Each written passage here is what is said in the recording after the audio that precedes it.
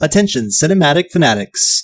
It is time to venture into a brief, but no doubt vital, excursion into a little side project that is within the umbrella or within the capsule of Slick Flick Pick.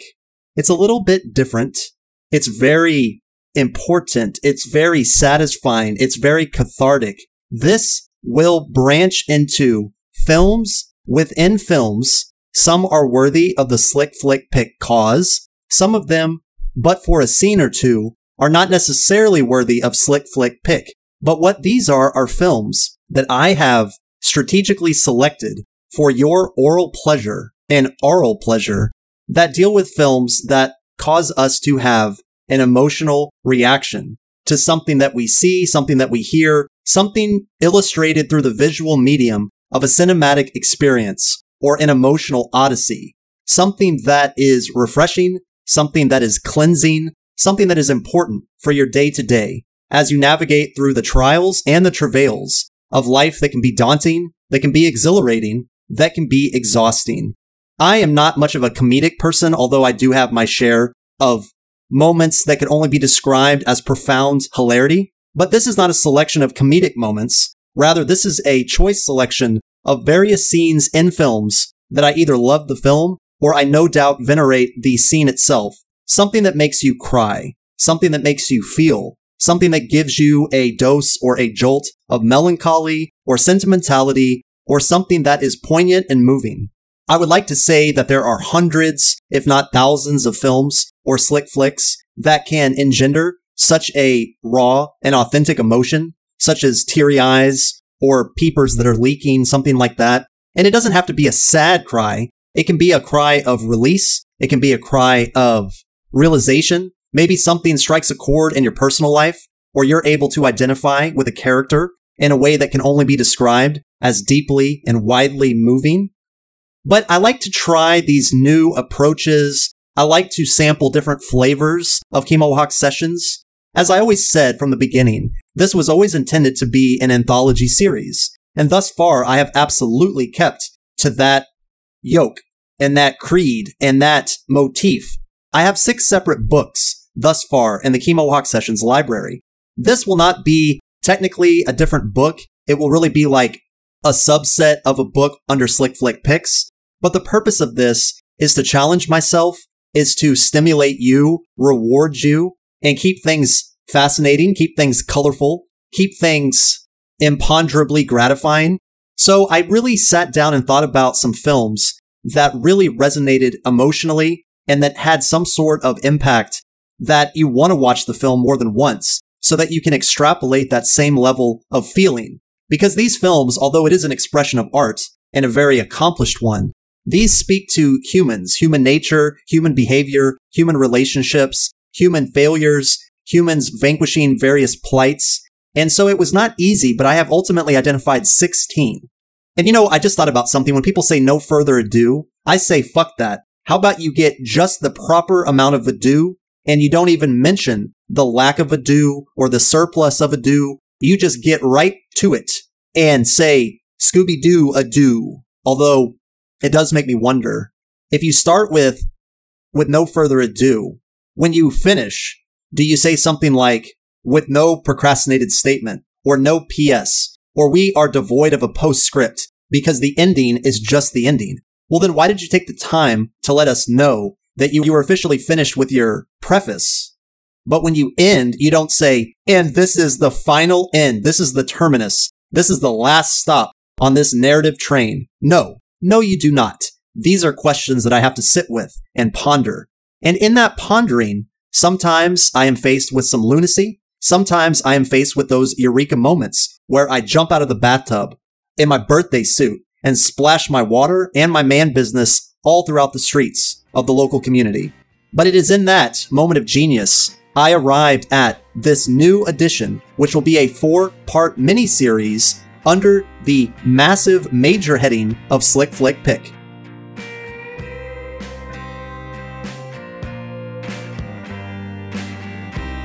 Howdy, Slick Tier Slippers! Slick Tier Slippers. I assure you, that will materialize the meaning of it in time. You constitute, and coalesce my throngs of both intelligent, emotional, and emotionally intelligent cinematic fanatic fans. And you are legion. Is there a method to your leaking peepers, or is that visual teary-eyed visage more situational and erratic?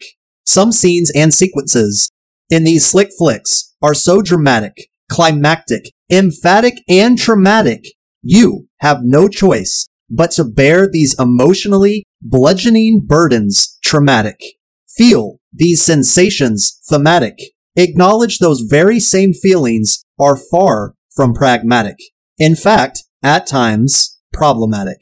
From the painfully rheumatic to cathartic and ecstatic, it is matter over mind, or rather somatic. My singular passion for emotive films remains dogmatic, at times enigmatic, but for all things cinematic, I am charismatic, and in my preparation for these well-thought-out oral presentations, both candidly passionate and wildly systematic. Have you ever felt the surge of salt water surface behind the crest of your peepers, eager to burst, release, escape, and glide down the contours of your countenance until it drips ever so gently, but repeatedly, off the pronounced end of your unblemished cheek, as it slides confidently, unapologetically, off the dimple of your chin, and down towards gravity and the great unfucking known? What I fancy about a good goddamn cry is there is candor to the wet confetti, no untruth, half-truth, or three-quarter lie. Eyes speak in truthful tongues. They are too overt, too unsubtle to be sly. I strongly urge you, my cinematic fanatics, my slick tear slippers, to partake in this legit shit truth, this unadulterated cry. Let the salty fluid flow, and permit at least one sincere, slick tear slip before you die. Greetings, cinematic fanatics and slick tear slippers. As previously outlined, articulated, and persuasively packaged, through each oral pleasure of slick flick pick, films fascinate us, they educate, they entertain, excite, and on rare but no doubt rewarding occasion, prompt us to feel, chuckle, occasionally chortle, question life, comfort our strife, force us to reflect and correct crooked intellect, whether taking a taxing load off or tacking on burdensome emotional heft. Sometimes these flicks that we enjoy are so tenacious, telling, and true, there is nothing left to emote but a well-earned, unapologetic goddamn cry. I don't know about you, but I experience a range, a spectrum of emotions. I know wrath. I know frustration, resentment. I also know exhaustion, and I know betrayal. I also know obedience, loyalty, love, consideration. I understand the concepts of happiness, delight, sublime rapture. Sometimes it's the simple things that I'm able to extract the most enjoyment from. Conversely, sometimes it's complex things that takes me a while to process to the full extent, and when I do come to some realization, it can sometimes cause me to get teary-eyed.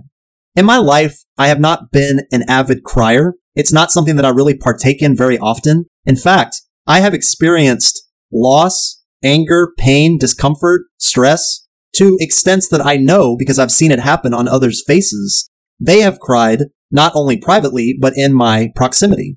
That's not something that I'm in the habit of doing. In fact, the only time I can think of when I cried in front of others, it really falls under two categories. The first is when I was in the hospital and I was recovering, but still very much in the apparatus of danger, as I was very ill in the hospital from bleomycin toxicity, various complications that came from cancer treatment, chemotherapy, a very risky surgery. I was intubated. I was put in a medically induced coma. When I was coming out of my coma for about a week, I was so fucked up on such a cocktail of drugs. I had no control over my emotions. I also was faced with grand sweeping gestures and kindness from people that I partially anticipated it from, some people that I fully anticipated it from, and others that I had absolutely zero fucking clue how much I meant to them in life, and how concerned and devastated they potentially would have been had I died.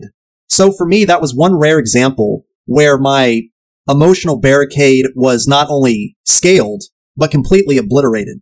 But aside from that rare exception, there are go-to films that I can watch, and I will get so swept up in the acting, the intensity, the emotion, the poignancy of it, and in that I react. There have been some films throughout my life that always have that effect, and I like to watch them a couple times a year. I like to feel that expression of whatever that emotion manifests itself into by the time I've finished. So I highly recommend finding a handful of films that have that effect on you, that make you feel warm, that make you feel something, that just make you feel. Because in a way, even though these films are something that you can watch privately or in the company of trusted people, it's still something of a journey that you get to experience alone. Because if it's a movie that you remember watching, then you can feel that over and over again, in perpetuity.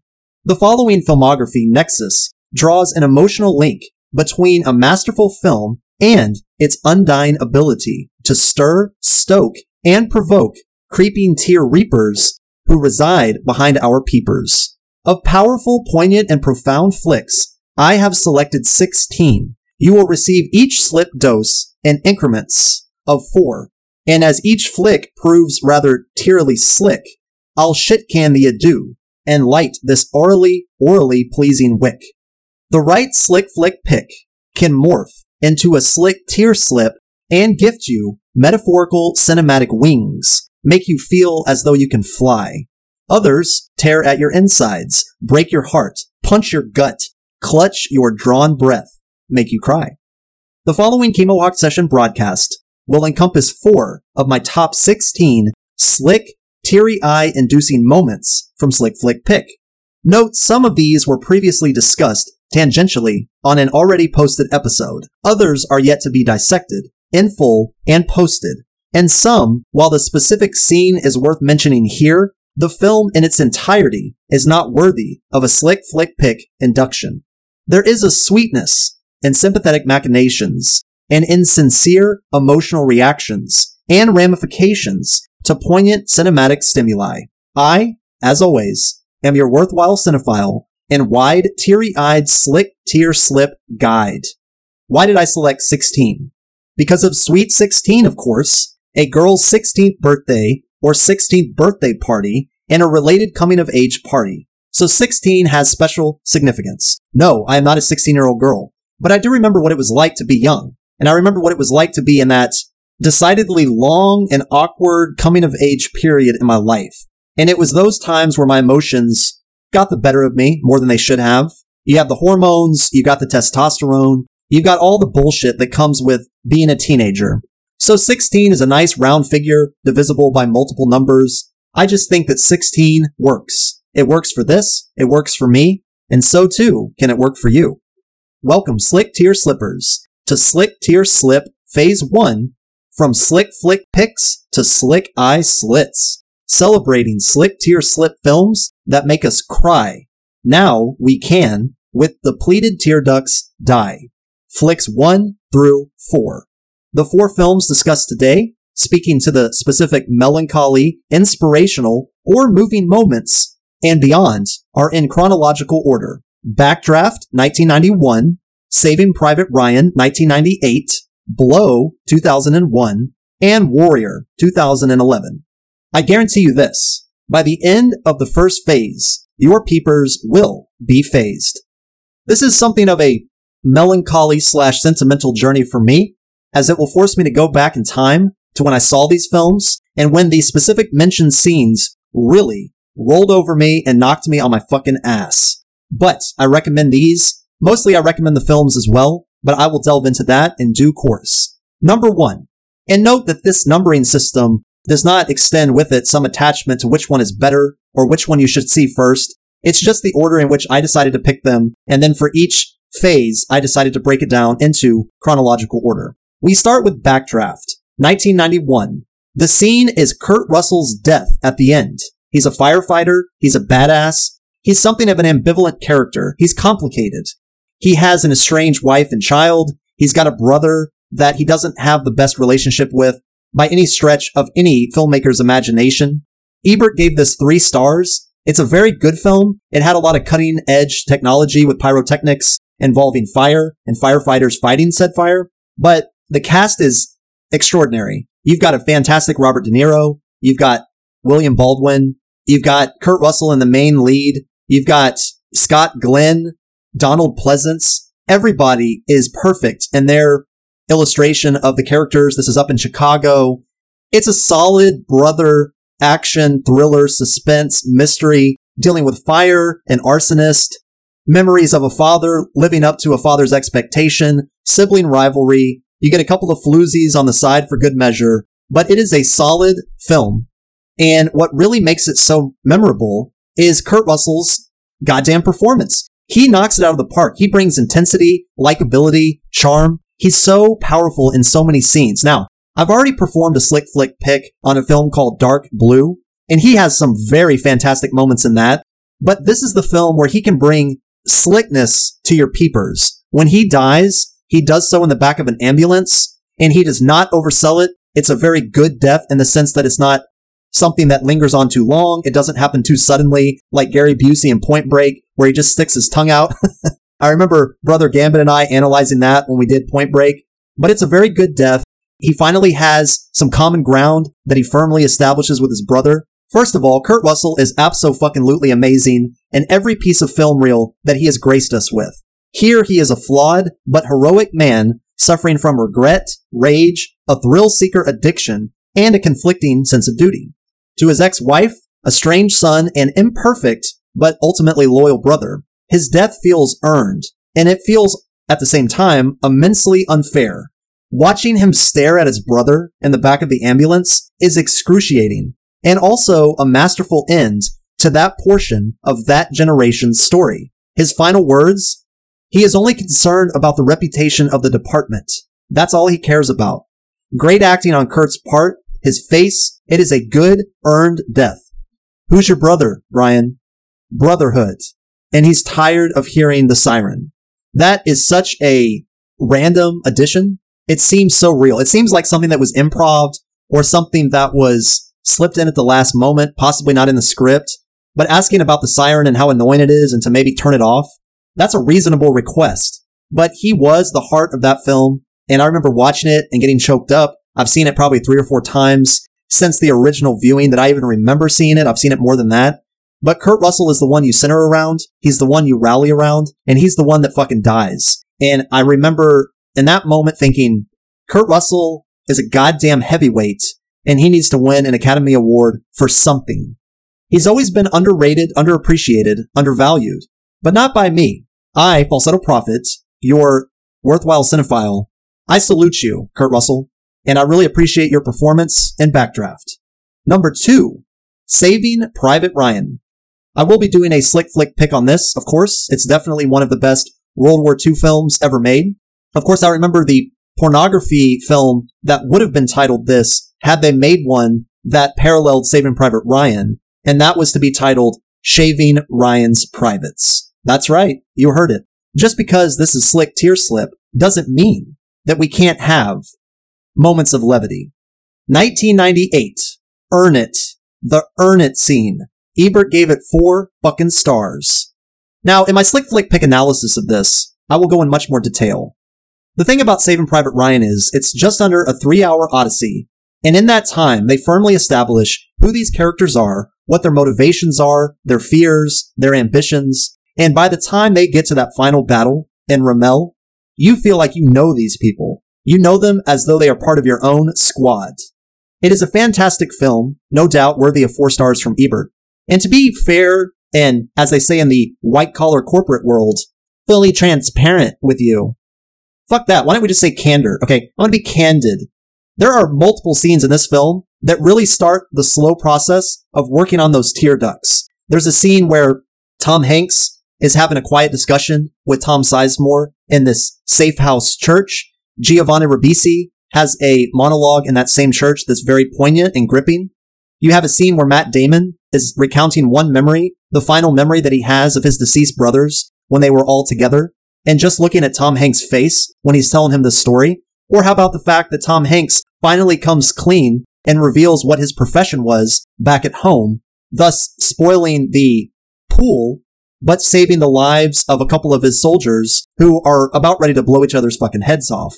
But it's this scene here where Tom Hanks slowly dies on the bridge, and Matt Damon is officially faced with the reality of what has transpired in the last week and what the significance of that is moving forward. Oh, wham bam cam, keep moving forward, right? Well, they actually retreated in order to save the bridge, but that's neither here nor there. The point is that this film resonates in all the ways that you would want a patriotic American film about a colossal event in semi-contemporary American history to be. It's very affecting, it's very emotive, it's very powerful.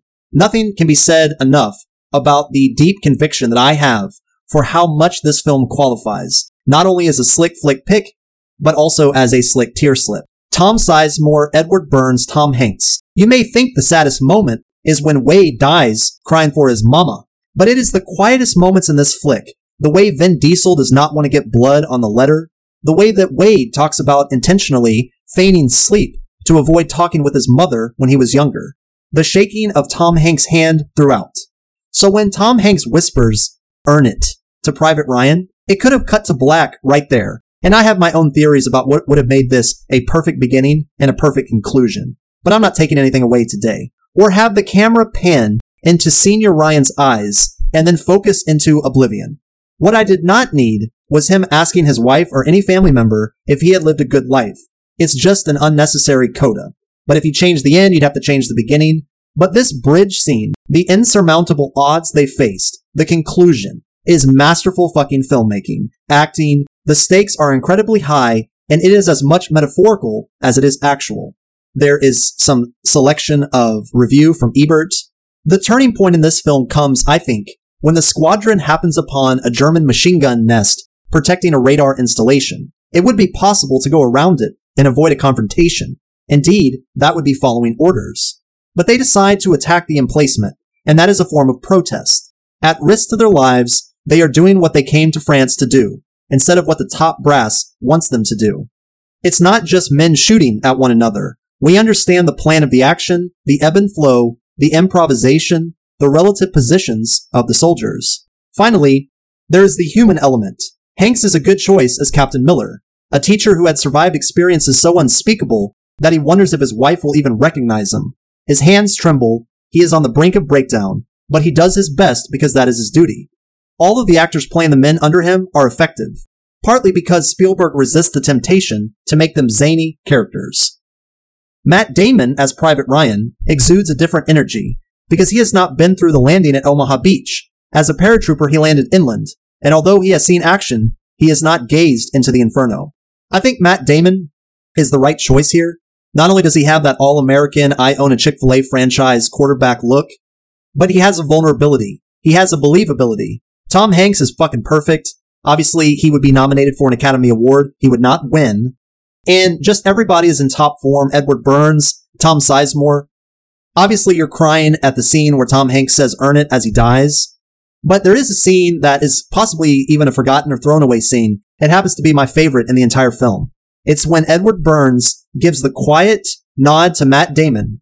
I have never seen acceptance shown so deftly and so easily. With one nod of his head in the foxhole, you know all you need to know. Matt Damon is officially recognized as worthy of this journey that cost them two of their own.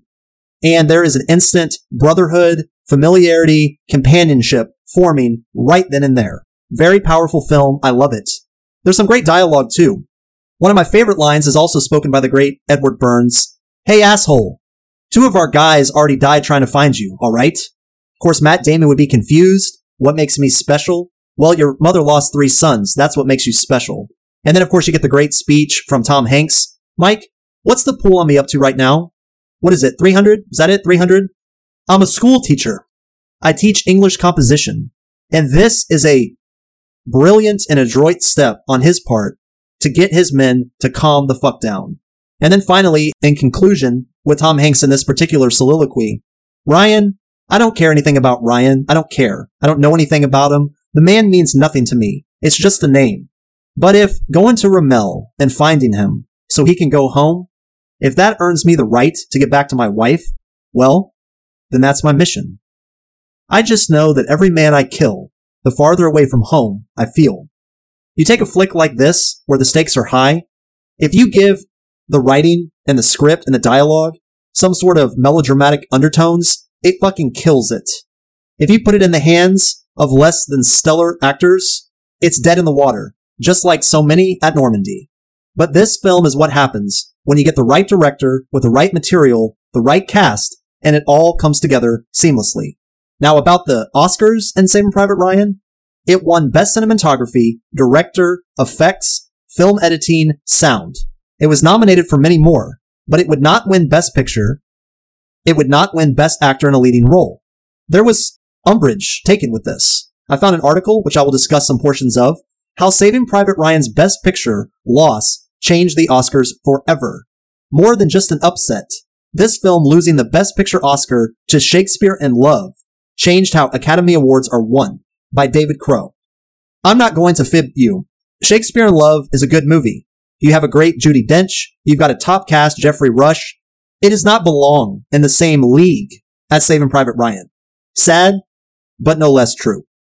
Saving Private Ryan's loss of the Best Picture Oscar in 1999 still hurts. It's a sentiment shared by many, and not just because of the disappointment they experienced when Shakespeare in Love took home that night's top prize. Yet when it comes to Steven Spielberg's seminal World War II epic, losing to an amusing romantic comedy, never before had there been an upset so fundamentally unexpected that it changed the way awards were won. And never before had a generally celebrated studio hit with frontrunner status run into the political machinations of Harvey Weinstein. The Oscars would never be the same. You're going to notice a certain pattern, you cinematic fanatics here, where the vast majority of the films where they really resonated with me emotionally, the vast majority, they came up short at award time. And you will start seeing that trend come to a firm but bitter reality as I proceed. With an intense commitment to realism and authenticity, the director's use of shaky, handheld photography and brutally unsentimental depictions of violence were shocking. The opening sequence, D-Day, the list goes on. And it was a massive blockbuster hit, $482 million worldwide. Come Oscar night, though, Spielberg picked up Best Director, but John Madden's Shakespeare in Love is what took home Best Picture. The process redefined what an Oscar movie looked like. They generally became smaller budgeted, less seen, and often greenlit, with Academy voters' preconceived tastes in mind. Shakespeare in Love beating Saving Private Ryan was the turning point that implemented this sea change. Get a load of this shit. Miramax started a whisper campaign saying everything good about SPR occurred within the first 15 to 20 minutes at Normandy. The rest was sentimental hokum. I think that is some horse shit.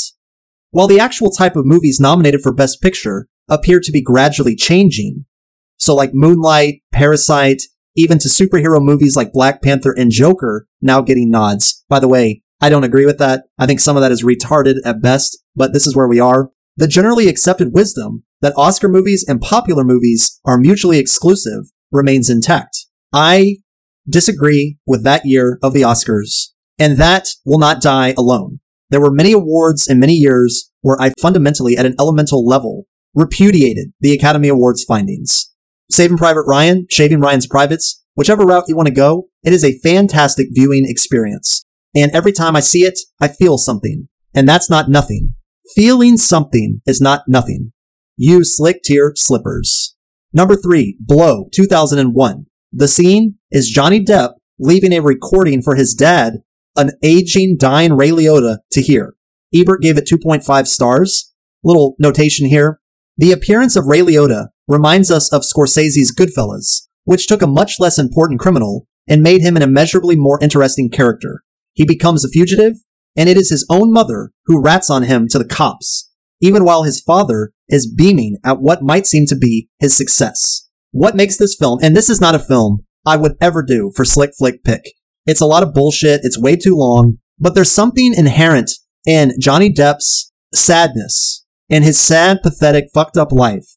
And obviously Ray Liotta is a knockout performer, but there's something in their dynamic that's not oversold, it's not cliched, it's not something that you've seen 50 million times before in a standard father-son criminal film dynamic. No, this is something different. It elevates the material, and when Ray Liotta is listening to the recording by his son Georgie, that is something that has haunted me from the moment I saw it 20 years ago. It is an amazing scene, and it has no business being in a film that's that undeserving of it. Now, Blow is not an atrocious film, but I'm just saying it's not worthy of Slick Flick pick. But it's these last lines. So this is Johnny Depp, who is a phenomenal actor. He is absolutely amazing. There's no way that you can equivocate that to the point of it becoming impossible to translate. He is an amazing actor. But there's just some dialogue here, and it's just so perfect. George, so in the end, was it worth it? Jesus Christ, how irreparably changed my life has become. It's always the last day of summer, and I've been left out in the cold, with no door to get back in. I'll grant you I've had more than my share of poignant moments. Life passes most people by while they're making grand plans for it. Okay, that line is actually from John Lennon. I remember that. Throughout my lifetime, I've left pieces of my heart here and there, and now there's almost not enough to stay alive. But I force a smile, knowing that my ambition far exceeded my talent. There are no white horses or pretty ladies at my door. You get just enough flashback in this movie to show George with his father, Fred Jung, and Ray Liotta is just so captivating here. He says, sometimes you're flush and sometimes you're bust. And when you're up, it's never as good as it seems. And when you're down, you never think you'll be up again. But life goes on. There's a really telling scene, and this is all building up to this most tearjerker moment that occurs at, towards the end. But you have George and his father. He's already been amassing millions of dollars with this Blow distribution. And he's telling his dad knows that he's accumulating his wealth through nefarious means or through illegal means, clandestine means, whatever. I'm really great at what I do, Dad. I'm really great at what I do. Let me tell you something, George. You'd have been great at anything. There's about 3 moments in the film where his father sticks up for him, and that father-son dynamic, it just really resonated with me. I, by no stretch of even the wildest inclination, have this type of relationship with my father. And you only get one father. I wish things could be different. I wish things had been different for 2.5 decades. But you have what you have, and your parents are your parents. And much like some other people in life, you can't really pick them. You just have them. So I guess sometimes you just gotta play out a bad hand, like Bruce Willis says in Last Man Standing. Now, no awards were given out for the acting here in this film. And father-son relationships rarely get me. But sometimes they level me on my pale, white Irish ass, as evidenced here. This is the final voiceover from Johnny Depp to his father. His father is too ill to move around, so his lawyer gets him a tape recorder, which he will leave this message for, and a beautifully modeling voiceover montage scene where it shows Johnny Depp talking, it shows his father listening at a later undetermined time in his garage, sitting in basically a lawn chair and listening to this recording. Hello, Dad. You know, I remember a lifetime ago, I was about 3.5 feet tall, weighing all of 60 pounds, but every inch your son.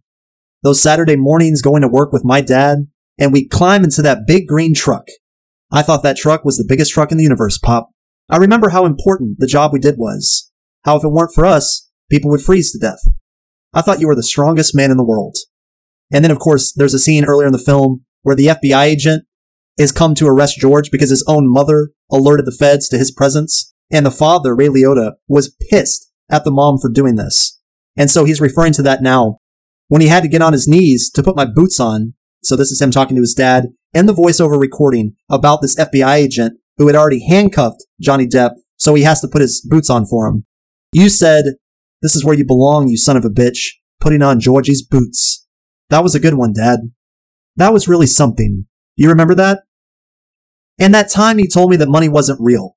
Well, old man, I'm 42 years old, and I finally realize what you were trying to tell me so many years ago. I finally understand. You're the best, Dad. I just wish I could have done more for you. Wish we had more time. Anyway, and then of course they do this little Irish poem, story, song, whatever you want to call it. It's very well known, and it's mentioned a time or two before, but it's, "May the wind always be at your back, and the sun always upon your face, and the winds of destiny to carry you aloft, to dance with the stars. I love you, Dad. Love, George." That is how you leave a fucking message for a parent that you failed in life. There's a certain honesty, candor. There's a verisimilitude to that you cannot fake. And then lastly, I find myself thinking about the scene where George's father tells him, "You could have been great at anything, so why do this?" This is from Reddit. Ray Liotta is the true heart of the movie Blow. It's a genuinely intriguing question. Could George have turned his hand to anything? Could he really have been a successful carpet salesman or sports physiotherapist or marine biologist? Or was he always destined for a life of crime, always seeking the easy way to riches? We see it in the prologue at the beginning, that his father was an honest workaday blue-collar type, put his heart and soul into the business, but ended up losing it all and becoming a nobody. That actually kind of reminds me of A Bronx Tale with Robert De Niro and Chaz Palminteri. In some ways, the movie is about the battle between what we say and what we do. George's father never said to his son, "Go and become a drug dealer. It beats work." But unfortunately, that's what his life story said. Johnny Depp, Ray Liotta, so subtle, music, the quote coming back around at the end, gets me every time. I highly recommend at least watching Blow, if for no other reason than to pay tribute to number 3 on this first phase of Slick Tier Slip. Finally, I promised 4 and you're going to get 4. Warrior, 2011. The last fight between two very estranged brothers. Warrior is a 2011 American sports action film. It's a fantastic film, by the way. This will, of course, be a Slick Flick pick at a future time. Stars Tom Hardy, Joel Edgerton, and a fantastic Nick Nolte and Frank Grillo. This is one of my favorite sports movies of all time, and it is the best MMA film I've ever watched. Now, I do like, for example, this is the difference between a good film and a popcorn film. Never Back Down, I enjoy. And it does have some very profound, stupendous moments. But this film is the wise dragon to the spontaneous tiger that is Never Back Down. The song is playing at the end as they're fighting About Today by The National. The film got good reviews. Warrior relies on many of the cliches that critics of the genre love to mock, and it transcends them with gripping action, powerful acting, and heart. It's from Rotten Tomatoes. On Metacritic, the film has a weighted average of 71 out of 100, highly praised the actors' performances, especially Tom Hardy's, as convincingly real and sensational. That's Bruce Deones of The New Yorker. He further complimented the film as cathartic and winning. I can tell you, Frank Grillo has some really standout moments here. Roger Ebert gave the film 3 out of 4. This is a rare fight movie in which we don't want to see either fighter lose. Nick Nolte was nominated for a Best Supporting Actor at the Academy Awards for his performance, and comes out swinging in this flawed but fiercely moving family drama. That's Peter Travers of Rolling Stones. It is a fantastic film, and it has a lot of grit, a lot of determination, a lot of family value discussion, a lot of tragedy, pain, grief, and loss.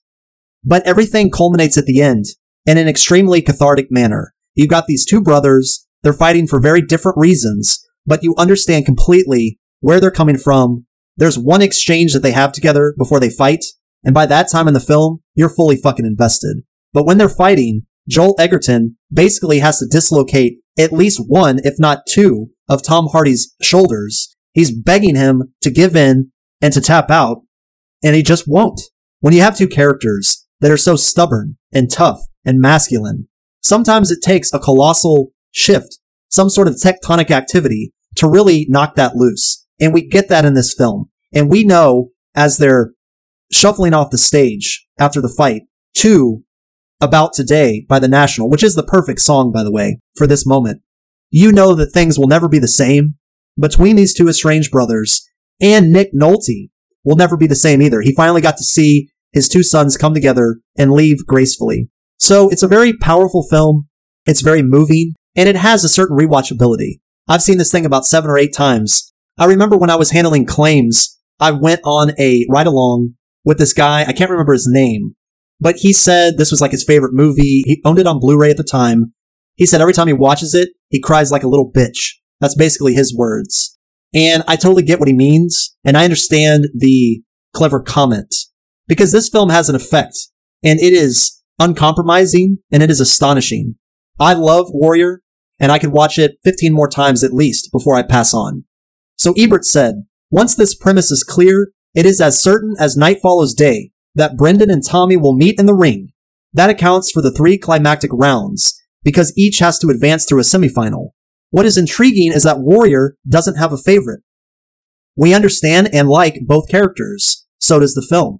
Director and co-writer Gavin O'Connor arrives at the standoff by playing fair. Both have motives. They are long estranged after an unhappy split in childhood. In some ways, they hate each other. Mixed martial arts is a sport that perplexes me. I never quite understand how any of these fighters stay conscious for even one round. Well, I can tell you, Ebert, that I have seen my share of UFC fights, and that is so true. Anybody at this stage that thinks that UFC is choreographed or that it's fake is lying out their devil ass. Hitting, butting, kicking, tripping, and slamming are all part of the game. He says, I may be naive, but it all looks real to me. This is a rare fight movie in which we don't want to see either fighter lose. That brings such complexity to the final showdown that hardly anything could top it. But something does, and Warrior earns it. And if you like Warrior, I highly recommend the TV show called Kingdom with Frank Grillo. Frank Grillo is that unsuspecting horse that is now taking all of the B action movie praise. He, in the right material, whether it's Purge Anarchy, whether it's Warrior, he can really dish out a fine performance. And I recognized talent in him 15 years ago, and now that's really coming to fruition. Now, what would this be without some contenders? Because I sat and I thought long and hard, and there's no shortage of films that can invoke a teary-eyed surprise. But here, I really had to dissect which ones are worthy of formal induction and which ones are worthy of an honorable mention. So here are some contenders. The film Heat, directed by Michael Mann. It will be a slick flick pick. Told you I was never going back. This is told to Vincent Hanna. Robert De Niro is dying. This beautiful song by Moby is playing. An illustrious end to an inappropriate career. Slick flick pick number 70 will speak more to this. But I felt like that was a scene that was extraordinarily powerful, but it never made me cry. And that is why is it a contender? The handshake at the end of LA Confidential between two Aussies, Russell Crowe and Guy Pearce. Exley and White make up in fine, masculinely exposed fashion. Slick flick pick number 50 already spoke to this. So basically, understand that I love LA Confidential. It's my favorite film ever. And I do feel something in that moment. But it does not make me cry. So that is why it is unworthy of an official selection. But LA Confidential, it's a very moving film. It's a very legendary film. I think that it is worthy of watch, rewatch, in perpetuity for all time.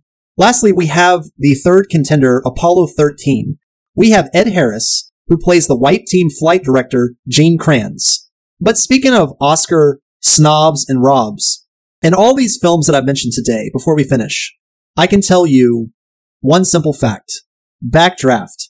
No nomination for actor for Kurt Russell. Saving Private Ryan, Tom Hanks does not win the Academy Award. He's simply nominated.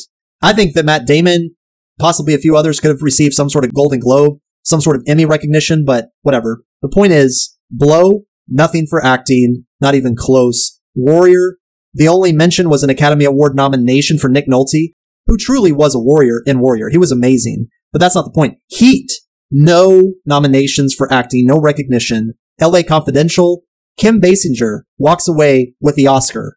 Not even mentioning Guy Pearce or Russell Crowe. Russell Crowe truly was the heart and soul of that movie. Whatever the fuck. But Apollo 13 is no different. Ed Harris is the best performance in Apollo 13.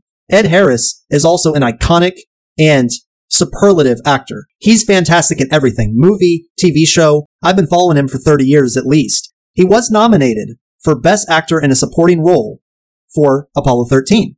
Who did he lose to? Well, he lost to Kevin Spacey for The Usual Suspects. This was a tough year.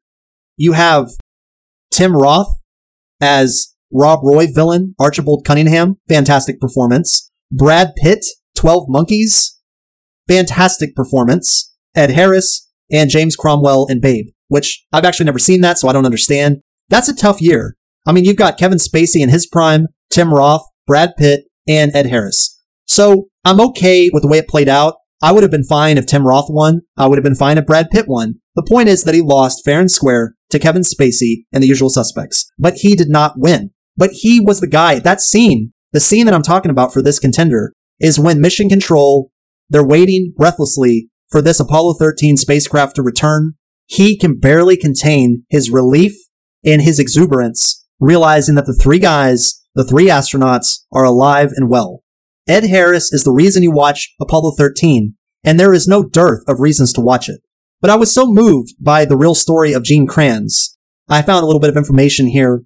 We Must Never Fail, Gene Kranz, Apollo 13 in the Future, by Jeff Faust. Gene Kranz recalls the teamwork required in mission control in order to rescue Apollo 13 during an address at the National Air and Space Museum. Houston, we have a problem that has been added to our cultural vocabulary, and failure is not an option. While these catchphrases have been used and abused to the point of becoming banal, they are both historically accurate as well as symbolic of the attitudes that make the Apollo program in general a success. Those people who refuse to accept failure. I'm paraphrasing here. Gene Kranz, the legendary flight controller who uttered failure is not an option, touched on how he and his fellow flight controllers salvaged a mission. Kranz in his speech emphasized the importance of teamwork as an essential element in mission control. There, we learn the difference between I and we, component of the team, he said, because when the time comes, we need our people to step forward, take the lead, make their contribution, and when they're through, return to the role as a member of the team. That's a far cry from, what was it? Kobe Bryant? There is no I in team. And then this little dipshit runs up there and writes, but there is an I in win. Now, I can't remember exactly if it was Kobe Bryant. I think it was. Either way, that's not the point. The point, sharp as Braveheart's sword here, Braveheart's broadsword. The reason I bring up Braveheart is because this year, the Academy Awards, when Apollo 13 was nominated, Apollo 13 lost Best Picture to Braveheart, which is fine, whatever. But I liked Apollo 13. I actually liked Tom Hanks, Bill Paxton, Kevin Bacon, but really the two standout performances were Ed Harris and Gary Sinise. Back to this article. Kranz added that mission controllers develop chemistry as a team. It amplifies the individual's talents as well as the team's talent. Chemistry leads to communication that is virtually intuitive, because we must know when the person next to us needs help. I recognize that this article and this episode and some of my episodes, I do read some information. I apologize profusely and immediately as I recognize what it sounds like to hear somebody reading. But I assure you, I do my best to make it fun, to make it wacky, and to make it whimsical. But this is information that is so applicable to just about every facet of life. And that is why I take the time with it. He says chemistry leads to communication that is virtually intuitive. I say that again for emphasis. We wrote 2 more words into our vocabulary in mission control. Tough and competent. Tough because we will never again shirk from our responsibilities, because we're forever accountable for what we do or what we fail to do. Competent because we will never again take anything for granted. We will never stop learning. It's so strange, uncanny, surreal.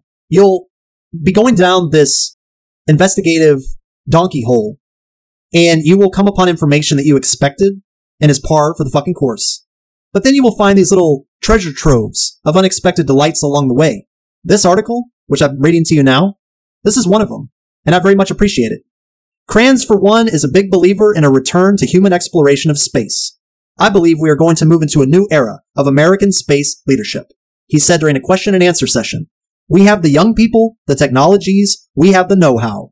We have to solve a few problems associated with the economic base of our country, and we need to develop a long-term commitment. Remember Neil Armstrong's That's One Small Step for Man?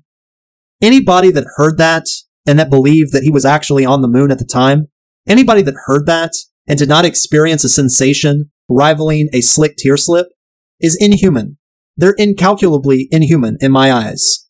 I love Apollo 13, but it just did not have the effect as far as me bawling like a goddamn baby whose peppermint was gifted to me and then removed as an Indian giver. I know you're not allowed to say Indian giver anymore, and that's why I'm saying it. Because rules were meant to be fractured. When our beloved character, final girl or guy, has lost, won, or tied, been beaten, bent, or otherwise broken inside, if they've either unexpectedly or in a long foretold and choreographed way died, we have exhausted our emotions. Our last truthful, touching, telling tears cried. Our tear ducts and cheeks both cleaned and dried.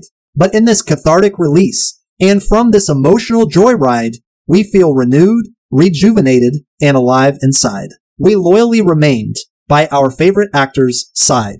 With their cathartic cause, we have allied. Though that took on us a toll, we are spent and tried. We were honest with our own thoughts, inclinations, preferences. We never to ourselves lied. And, along with the cleansing release of salty tears, our time was well applied. In a new cinematic catharsis, we can seek sharp-eyed, and in our loved mates, cats, compadres, and kin, we can confide. in them, that which awes, stupefies, floors, yet never bores us. With Peeper's freshly lubricated pride. Dry your eyes for your next oral surprise with Slick Tear Slip, Phase 2, from Slick Flick Picks to Slick Eye Slits, celebrating Slick Tear Slip films that make us cry. Now we can, with Depleted tear ducts, die. Tear Slip Scenes 5 through 8, the films that will be discussed, The Shawshank Redemption, American History X, Road to Perdition, and Moneyball. It just occurred to me that I have a film with redemption and perdition. That is rather extraordinary. My advice to you, parting advice that is, think of something that you behold with a ferocious intensity. Think of an animal, a friend, a loved one, colleague, someone that delivers your fucking smut material. I don't care. But think of somebody that you would be devastated by their loss. Think about that from time to time, and it'll make you feel something for them.